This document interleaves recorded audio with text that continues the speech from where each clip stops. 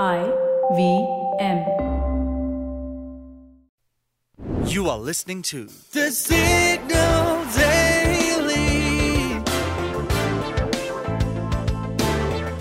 Brought to you by Front Page Studios. There seems to be an odd predicament around children's classics. Are the once-loved books of popular children's authors like Roald Dahl or Enid Blyton not PC enough for present-day sentiments? Do they need to keep up with the times? Now, it's not unusual for older books to be edited, but Penguin Random House's Vogue edit of Roald Dahl's collection seems to have touched a nerve. And now edits of Enid Blyton's works are also fueling debates on whether older literature need to be preserved as it is, or do they need to be revamped with modern times? Let me start from the beginning. On 17th February, it was reported that Puffin Books, which is a division of Penguin Random House, or PRH, and Roald Dahl's estate collaborated with Inclusive Minds, which is a collective that is quote-unquote passionate about inclusion, diversity, equality, and accessibility in children's literature. To remove quote-unquote offensive language from certain Roald Dahl classics that are currently in circulation in the UK. These include Charlie and the Chocolate Factory, The Witches, Matilda, James and the Giant Peach, etc. The edits were over little details like removing words like fat, ugly, crazy and black. And characters that were described as quote-unquote enormously fat are just enormous right now. Mothers and fathers became family. Ladies and gentlemen became folks. Boys and girls became children to make it more gender inclusive. Now, these may seem mere words on the face of it, but as a text at the bottom of the copyright page of the book puts it, words matter and books need to be reviewed to quote-unquote ensure that it can continue to be enjoyed by all today. But a lot of people seem to have lost their rags over these changes, saying that changing words will strip the very color out of Dahl's works. They're worried that if it's Dahl now, it'll be somebody else later.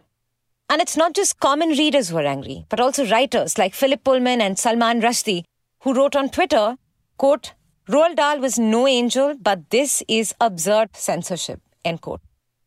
Even UK PM Rishi Sunak and Queen consort Camilla, who now wants to go by just Queen, are vocally against these edits. And while some feel that these words and descriptions reflect the biases and attitudes of an older time, and that needs to change with modern times. Ultimately, PRH wilted under pressure and announced that both versions, the original and the new edit, will be in circulation and people are free to choose which one they want to read. But that hasn't put an end to the outrage. As readers lament over quote-unquote censorship of Dahl's works, some are also getting upset about the several edits that have been made to the current editions of Enid Blyton's original text.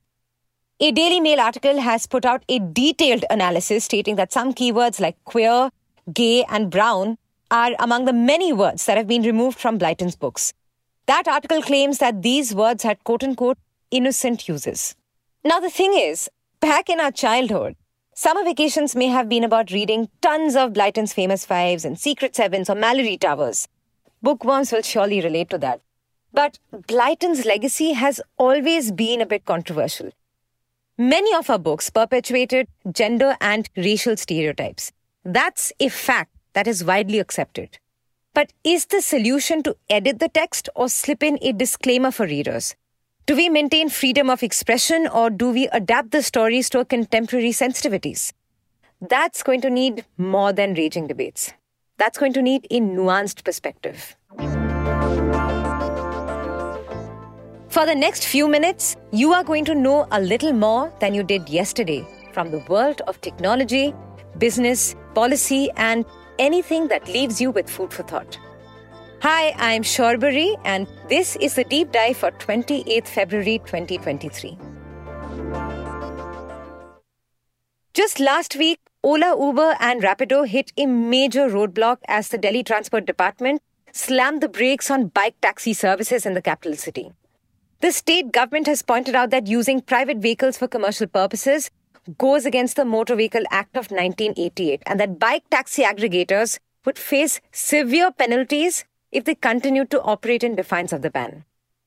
And in response to Delhi's decision, Uber has appealed to the Delhi government to engage in a discussion with the ride-hailing industry and work towards a resolution regarding the bike taxi ban.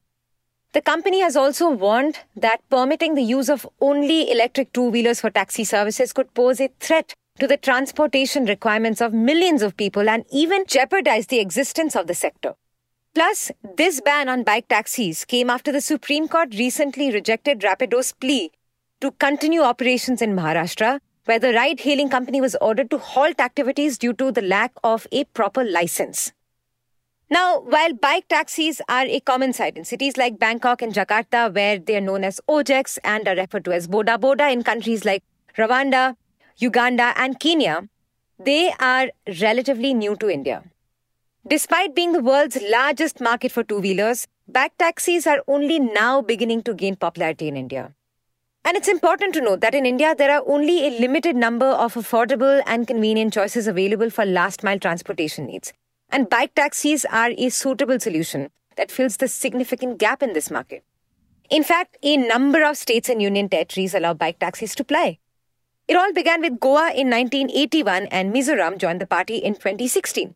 As long as certain conditions were met, such as the bike being no older than 2 years, the driver wearing a yellow helmet, and the bike displaying a yellow number plate. Since then, a few other states and cities have also followed suit, including Andhra Pradesh, Haryana, Gujarat, Telangana, and many others.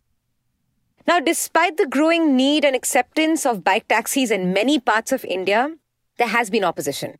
For example, the Pune Regional Transport Office is currently under pressure from unions representing auto rickshaw drivers who claim that online bike taxi services are negatively affecting their businesses.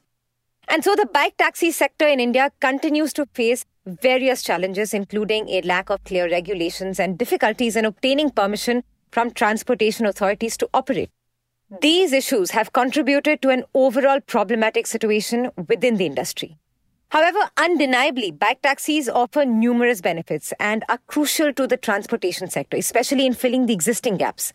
According to a 2022 report by Allied Market Research, the bike taxi industry in India is currently worth $50.5 million, and it's expected to grow significantly to approximately $1.5 billion by 2030.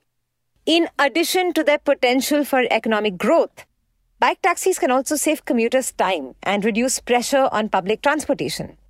If you ask us, the government should draft a regulatory framework quickly to allow bike taxis all over the country, and user safety should be central to the guidelines. Two-wheelers are much more fuel efficient and easy to maneuver through heavy traffic and congested roads, which, as we all know, is a bane of many Indian cities. They also leave a much smaller carbon footprint and could also help millions of young bike owners save some extra money. But the question remains, are bike taxis here to stay? If you like listening to The Signal Daily, please show us some support. Rate us and review us on Apple Podcasts and Spotify. We'd also love to hear what you have to say about this podcast. So feel free to shoot an email at hello@thesignal.co. The Signal Daily is produced in association with IVM. This episode was written, researched and produced by Manaswini and me, Shorbari. Edited by Dinesh Narayanan. Mastered and mixed by Prasenjit Das. You can catch this podcast every morning on Spotify, Apple, Amazon Prime Music, Google Podcasts, or wherever you listen to your podcasts. We are thesignal.co on Instagram, LinkedIn, and Twitter.